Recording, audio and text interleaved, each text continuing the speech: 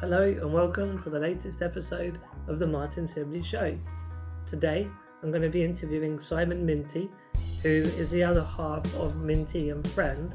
You may remember I interviewed Phil Friend back in earlier on in the series of the Martyn Sibley Show, and basically the two of them revolutionised the whole concept of disabled entrepreneurialism and how inclusion and accessibility is a business opportunity, not just for disabled entrepreneurs, but more so for other mainstream global multinational businesses.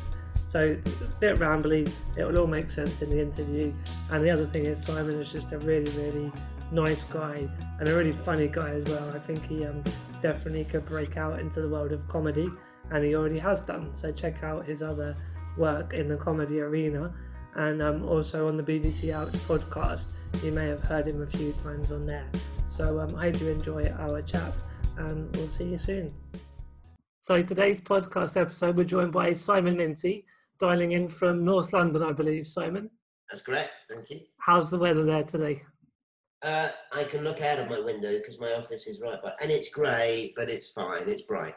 A typical late November British day, really. Yeah, probably. I haven't been out yet, so we'll see. Cool. Well, thanks for joining the podcast. Really excited to have you on. Lots of things to explore, really. I mean, I think, there's definitely stuff we're going to touch upon around the consultancy that you do, and obviously the need that businesses have to understand more about equality and inclusion and that world. But also you do lots in the media side of life as well, with podcasts and writing and all sorts. So yeah, it'd be great to touch on that too. But if we just kick off, it'd be great to hear a bit about you, a bit of backstory to who is Simon Minty. Good question. I shouldn't know myself quite well. I've got a big birthday next year. I'm going to turn 50, and Wow. It's very present in my my mind. I always sort of feel I had two lives. Up until about the age of 25, I didn't really identify as a disabled person. I'm short, by the way, so I'm 3'10", and I have mobility issues and so on. Use a scooter. So I worked for a bank. I went to a mainstream school, and people used to come in and collect their currency. And I used to ask where they were going, and people used to say, I'm going traveling around the world. And I used to get so envious. And so I asked the bank, they had a sabbatical scheme. And I asked if I could take a year off. And they said no 3 times. So the 4th time I asked, because I was quite persistent, I said, because you keep saying no, that suggests to me you have great plans for my career. So I come up to head office to discuss the future. And then they said, you can have your year off. Which is, and they're sort of a double bluff, so I kind of won. Anyway. It's a win-win, right? Whatever happened. Exactly. And it was lovely because it meant that I could explore these things and travel that I wanted to do. But I had the safety net of a job to go back to in a year's time. And I was doing very well at the bank. It was a good, solid job. And there were moments I loved the people, but I knew it wasn't quite right for me forever. Cut the long story short, I went traveling, and almost like a cliche, I started to explore things. Mm-hmm. When I was out of my safety zone or comfort zone, meeting different people and how they reacted to me and how I reacted to them all around the world. So it just really confirmed my love for travel. And then it made me decide. I went back to university, studied philosophy. And while I was studying, I started exploring disability and get more and more involved in writing articles for then Disability Now. Met with Phil Friend, we set up a business. Then I started Abnormally Funny People, which was comedy around disability. And that's about it. But I do have done bits along the way. Yeah, that's a good summary of Simon Minty there. Thank you. Thanks so much. I love the story in the bank, by the way. That's such a good way of forcing someone's hand, right? It was, but it was genuine as well. I thought, why can't they let me go? I've got to roll the dice and take a risk. With hindsight, if I'd been really brave, I would have taken redundancy and they would have paid me off and that was it. But at that point, it was terrifying to kind of give up a good job. Interestingly, after a year, we had conversations and I went to meet them and they said, we can give you a bank manager role. And I said, I don't want a bank manager role. And already by then I knew it. I said, can I work in diversity, or I think it was called equal ops then. Mm-hmm. And they said, no, it is specialised, you haven't got experience. The bit was joyous. 10 years later, I was hosting something called Dining with a Difference, which is an event we do for senior business leaders. And I was hosting it with the board of Barclays. And I said to them, you crazy guys, you could have had me. Yeah. Instead, you're now paying me to come and talk to you at dinner. I mean, it was like full. And sometimes I have told people when you're looking at your career, sometimes it's good to go out of it, do something else, and then come back in. Yeah. If you can't get straight up, that can work, and it did for me. Yeah, the path isn't always linear, but you get to that goal in the end. Yeah, I like that. So I mean, if we focus on the business area to start with, so obviously you mentioned setting up the consultancy with Phil. Phil's been on the show, and so shared some of what went on from his perspective. But I mean, like, was it that, because obviously you were summarising a few years there of what went on, but like, did you just literally know that that's what you wanted to do and met Phil and boom, it all happened? Or was there a bit of exploring and debating going on for a year or two there? Thinking back, I remember I had two managers. One of them, I remember, asked me to go on a disability course for the bank, and I challenged them and said, why are you asking me? Mm-hmm. So that was when, but another manager said to me, I'd been to another branch of Barclays, that's where I worked, and I came across this business that advises businesses about disability, and that was Phil's. Mm-hmm. And I had a look into it, and I'll be honest with you, there was two things going on. One was, wow, this is really interesting. I've never thought of this. And the second bit was, this is a really strong, healthy business. There's a living to be made here. So I think I contacted Phil, he doesn't remember, but he then read an article I had written about traveling, and then he contacted me. Oh, wow. So I would think, for a better word, flirted with each other. So I was freelance for him and did some stuff for a while. And then he was approached by a big company to buy his company. Mm-hmm. And he said, will you come with me? And I went for the meetings and I said, I don't want to do this. I don't want to be part of a big corporate. I've done that. Mm. And my brother-in-law said, why don't you buy Phil out? So this gets quite a lot of detail. So we were driving back from somewhere and I said to Phil, I don't want to join you if you get bought out, but what if I buy you? Interesting. And we then said, why don't we do it together as a partnership? Yeah. He'd been doing it a long time and had had a very successful business. What he was struggling with was keeping hold of it. Mm. Phil is a showman. He likes to be out there, and so has a million ideas, but developing them is hard. The two of us combined very strongly, and the business kind of grew 10 times. It was the perfect time because the law was coming in, what was then the DDA. Companies were crying out for knowledge. And we had this sort of blend. I'd worked for a bank, I understood business, but I also got disability. So yeah, that's nice how the dots joined, as you say, in the end there. It's really cool.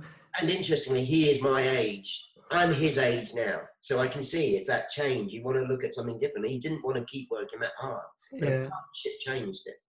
Yeah, that's right. And I guess also there's a lot around that kind of about work-life balance, but certainly within work, at least doing the things that you enjoy, because I think when you have a passion and you enjoy it all, you're far more productive and efficient. And then when you're doing something a bit kind of begrudgingly almost because it's what has to be done, but you don't particularly like it, in the long run, that will show on a business level as well.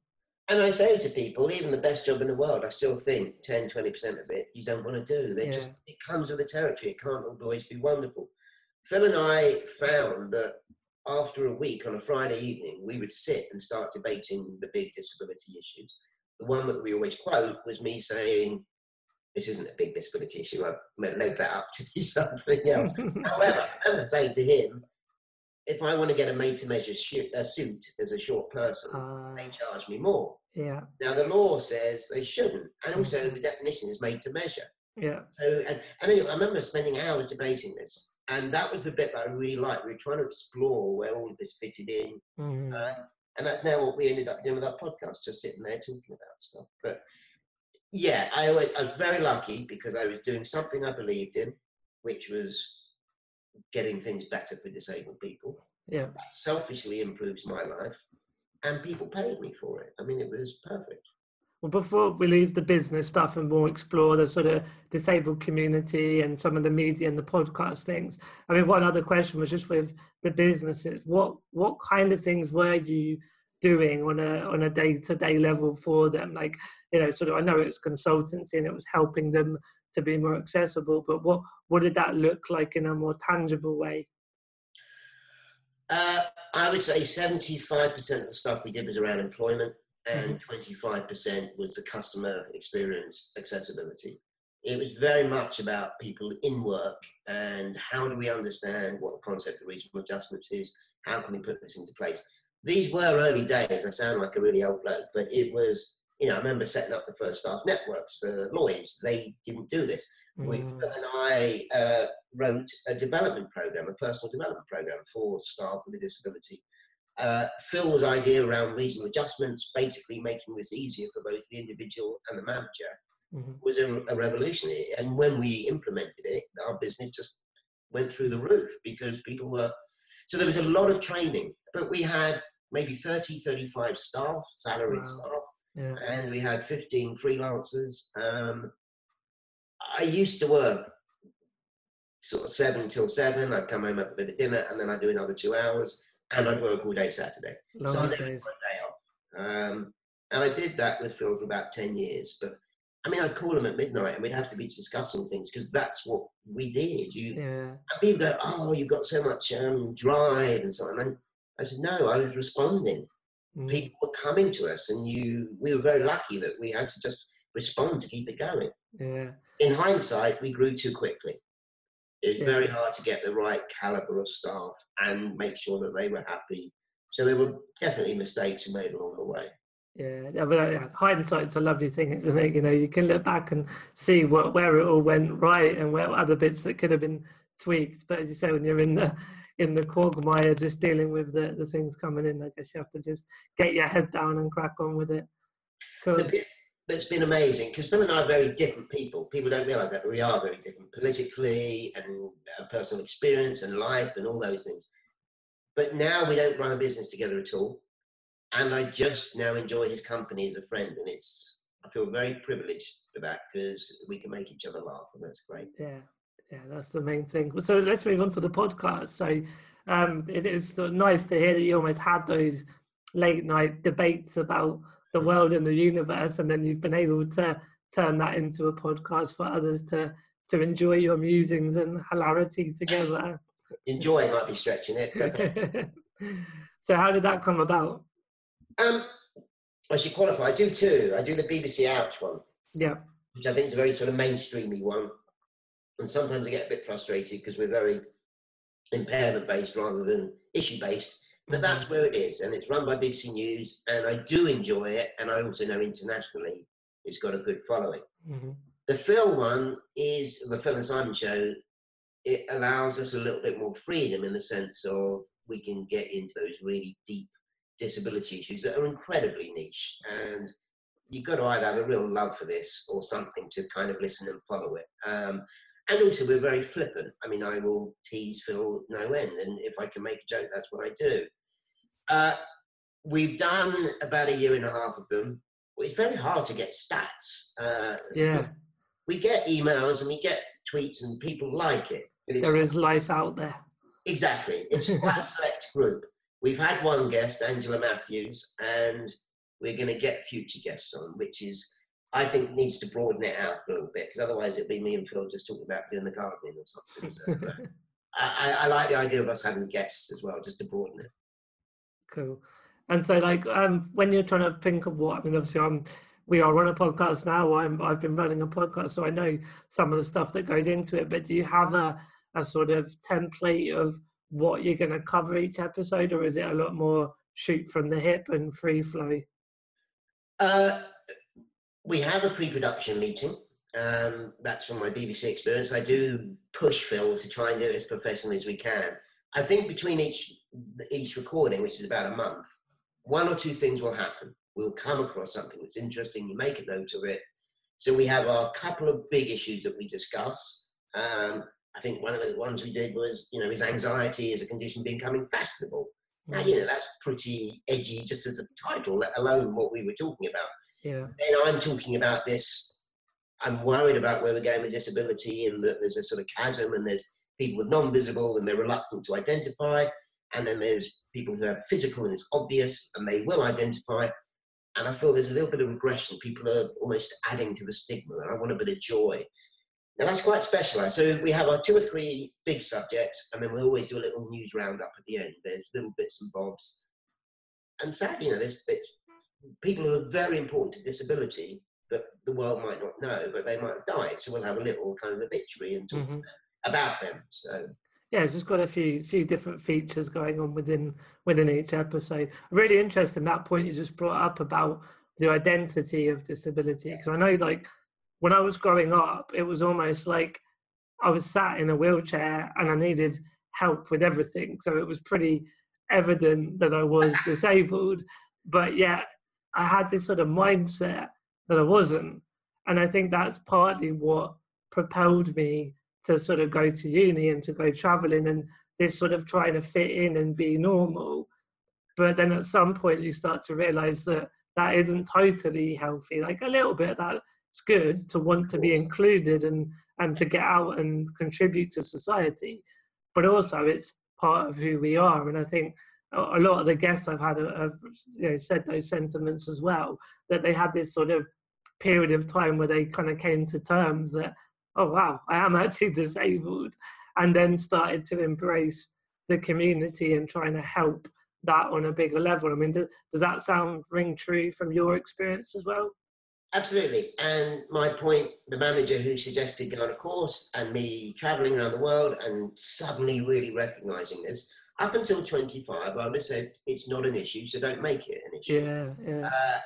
And I still have bits of that, because when I go out with my friends from university or wherever, friends from school or wherever they might be, I don't sit there talking about disability from the moment I see them to the moment we leave. It was a nice moment recently. I was having a drink with an old university friend, and another friend said, I'm going to be in King's Cross in half an hour. Why don't we all meet?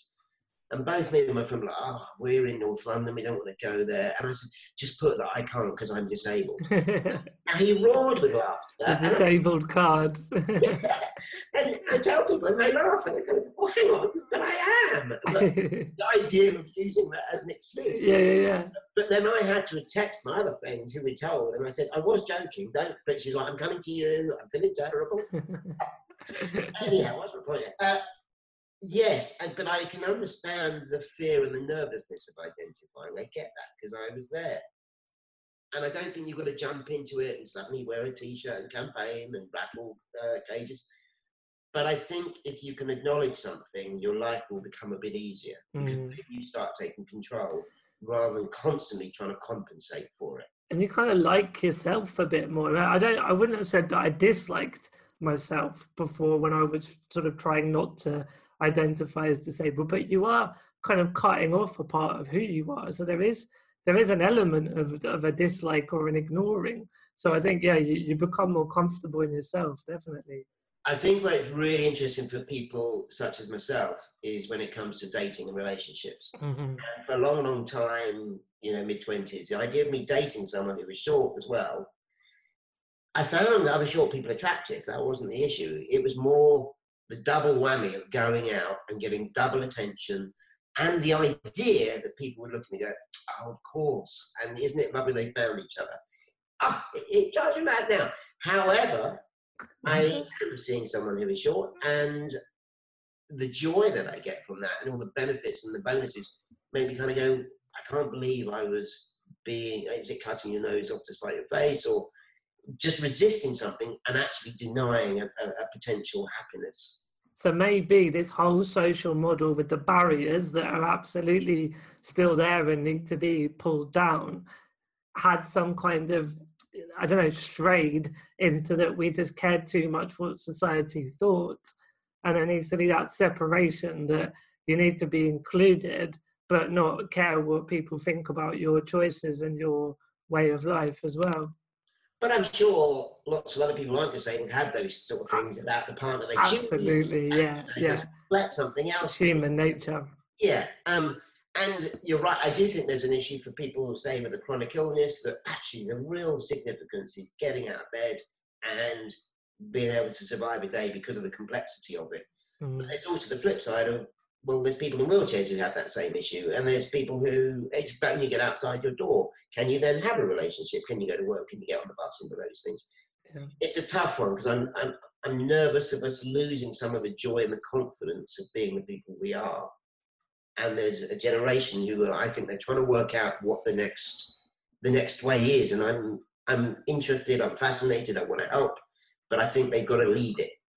Well, like when you look at the next generation, what do you observe is going on? Have you seen any trends that have been noticeable?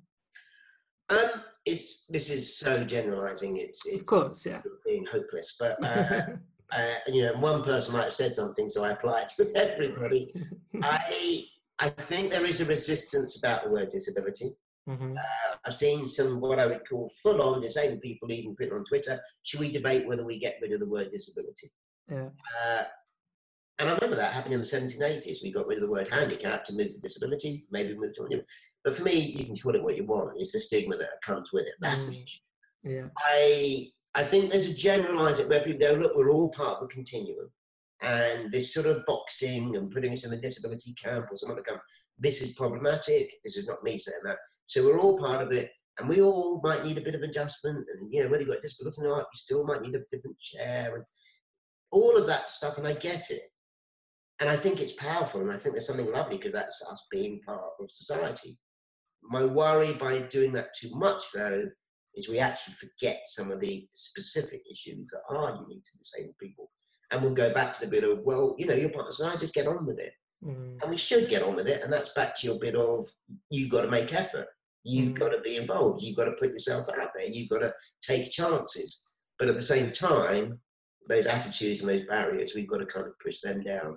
Yeah, that's really interesting. When you look at the whole, we were talking before we started recording about the purple pound, and you were saying that you tend not to use that as the phraseology because it already is giving that separation to having a bit of money that is as valuable to the next person. But essentially the point is about the spending power of disabled people and also the potential political power of disabled people. But we don't tend to, as you say, come together on these common issues and use that sort of bargaining power that we could do. And but whenever I've tried on Horizons to bring different groups together, it's bloody difficult because they end up having a barney about the wording or whatever it might be. Well, and there's two bits. I mean, the maturity of a movement and the social movement, there's two things. One, we stop shooting each other. So you stop having to pop at each other because that's much easier to do. Yeah. Is to actually address what the bigger issue is out there. Yeah. So I'm always conscious of that I don't want to be overtly critical of people who have a different point of view because ultimately we're actually all pushing in the same direction. Exactly, yeah. I do use the sort of the financial and business argument because I think it has some validity and it will make Marks and Spencer's look up and say, oh, wow, they've got money. And the legal one, we seem to forget that we've got legal rights. People go, well, if you mention it, it's career suicide. And I'm thinking, well, but you do have some protection. But what I do come back to, and maybe this is an age thing, is this moral argument about everyone being included. And I think that's, to have a society where you deliberately exclude somebody because of laziness or whatever, that really bugs me. And I think that's really hard to argue with. You could argue with the financial and legal because there's different nuances. But to say, I don't like disabled people, I don't want them to be in my, parameter of my life. You can argue with that. Just wrong, yeah. I mean, I get the impression, from when we spoke that humour is something that you use to disarm. I say disarm people, but I mean it more in the broader sense of, the barriers and the sort of segregation that goes on being disabled. I think you use humour as a good tool, and I think personally that's something I've found to be useful. Do you want to elaborate on that a bit, or do you agree with me first of all? But do you want to elaborate on that? I can't help but be humorous. When I worked for the bank, they trained me to be a trainer, so you learn how to do training courses. So when I was delivering, I used to write jokes in there because I liked it. But then when I'm doing the delivery, I would add lib jokes as well. And the feedback I got, I failed it first time because they said, you spend all your time trying to make us laugh. And we're not learning anything. And it was a real learning bit for me. I was like, so take it down a notch. helped start Abnormally Funny People with a friend from school. This is a team of comedians, all disabled except for our token not disabled one. That's a little bad. You've got to give them a chance. Yeah, I can watch one of my stand-ups. When I say one of our team, they could do 20-minute stand-up. Lawrence Clark is a great example. He will cut through if I did a 3-hour speech, he does more in 20 minutes with really well-placed jokes, because you laugh and then you see the irony, or you see the contradiction or the hypocrisy or whatever it might be. Yeah. So yeah, I do think it's very powerful. What I've learned though is I need to moderate it, because I will do it all the time, and there's a double whammy. Being a short person, as Family Guy says, and I hate it, but I believe it is, we are objects of ridicule. We're objects of humor. There's something strange about us that makes people laugh sometimes. And that's incredibly heartbreaking when I'm in the street and a 14-year-old child does it. Of course. But the flip side of it is I need to balance that. So I want to be seen as credible and serious, but I don't want to lose my humor because it's so intrinsic. And people say, oh, do you think it's because you're short? I don't think it is. I think back to dinner with my family, we'd have tea, and it's banter. It's people trying to be funny, and my mum, my sister, family, that's what we did. So I just think I had an environment where humor was really important. Yeah, there's definitely a difference as well between people laughing because someone is shorter and laughing because someone is really humorous. There's definitely that difference. I totally get your point about that sort of potential connection. But no, I think in the end, the humour can be used to break down barriers because of its intellectual capabilities in a way. Yeah. And that does come out of my mouth without trying too hard. So that's my point of just moderating it. So I get the right balance, hopefully. But Abnormally Funny People is one of the joyous things I've done. I get an email every 2 months from someone with a disability that says, I want to start doing stand-up. How do I do it? And whilst I don't sort of train people, I always have a phone call, we have a chat and tell them our experiences. And I love that we do that. And I also love that 10 years ago when we did Abnormally Funny People, we were the ones. There was a few others, but we were the ones. 10 years later, there's hundreds of comedians with disabilities. It's everywhere. It annoys me because they get the work, but I'm pleased they exist. Yeah, it's that kind of that the ripple effect is beautiful, that you can sort of look on at what you've helped bring about that change. But then, sometimes you're like, hang on, you upstarts. But it's fine. I mean, that's the point of the progression. And I was an upstart, 15, 20 years ago. So, circle of life and all that. Indeed. So what's the future holding? Have you got any big plans in store, or are you more just sort of, taking life as it comes to you now? I work part-time now, sort of 2 or 3 days a week. I find that I've taken on, I sit on a board of Stopgap, which is an integrated dance group. Abnormally Funny People is a hobby more than a business. I do little bits of training. I had the joyous contradiction of 1 minute I'm in the Midlands with a company who adapt vans for wheelchair users, and then a week later I was in Silicon Valley doing an event for Google, and that confuses me. I'm like, goodness me, I'm this, but fabulous as well because I'm speaking to a wide range of people. I do the BBC. I'm not really answering this. I'm kind of carrying on. It's an okay balance, and so long as I still get asked to do interesting things from time to time, I'll be okay. Yeah. There's other times I think, do I step away now? And I think the next generation of disabled people, am I out of date? Am I peddling a message that needs to move on? And should I step back?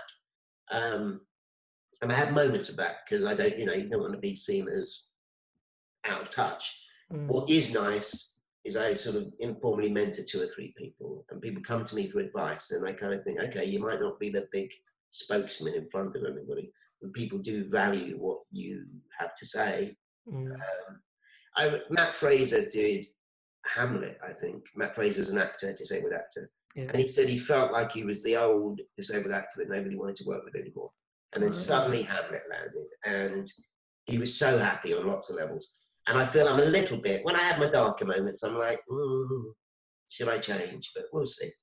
Yeah, I mean, I think, like the mentoring, it sounds an absolutely amazing way of helping pass on all the experience and things that you've been through to help the next generation. But I think, yeah, there's plenty more coming your way in the future as well. I mean, Phil's going strong. How old's Phil now?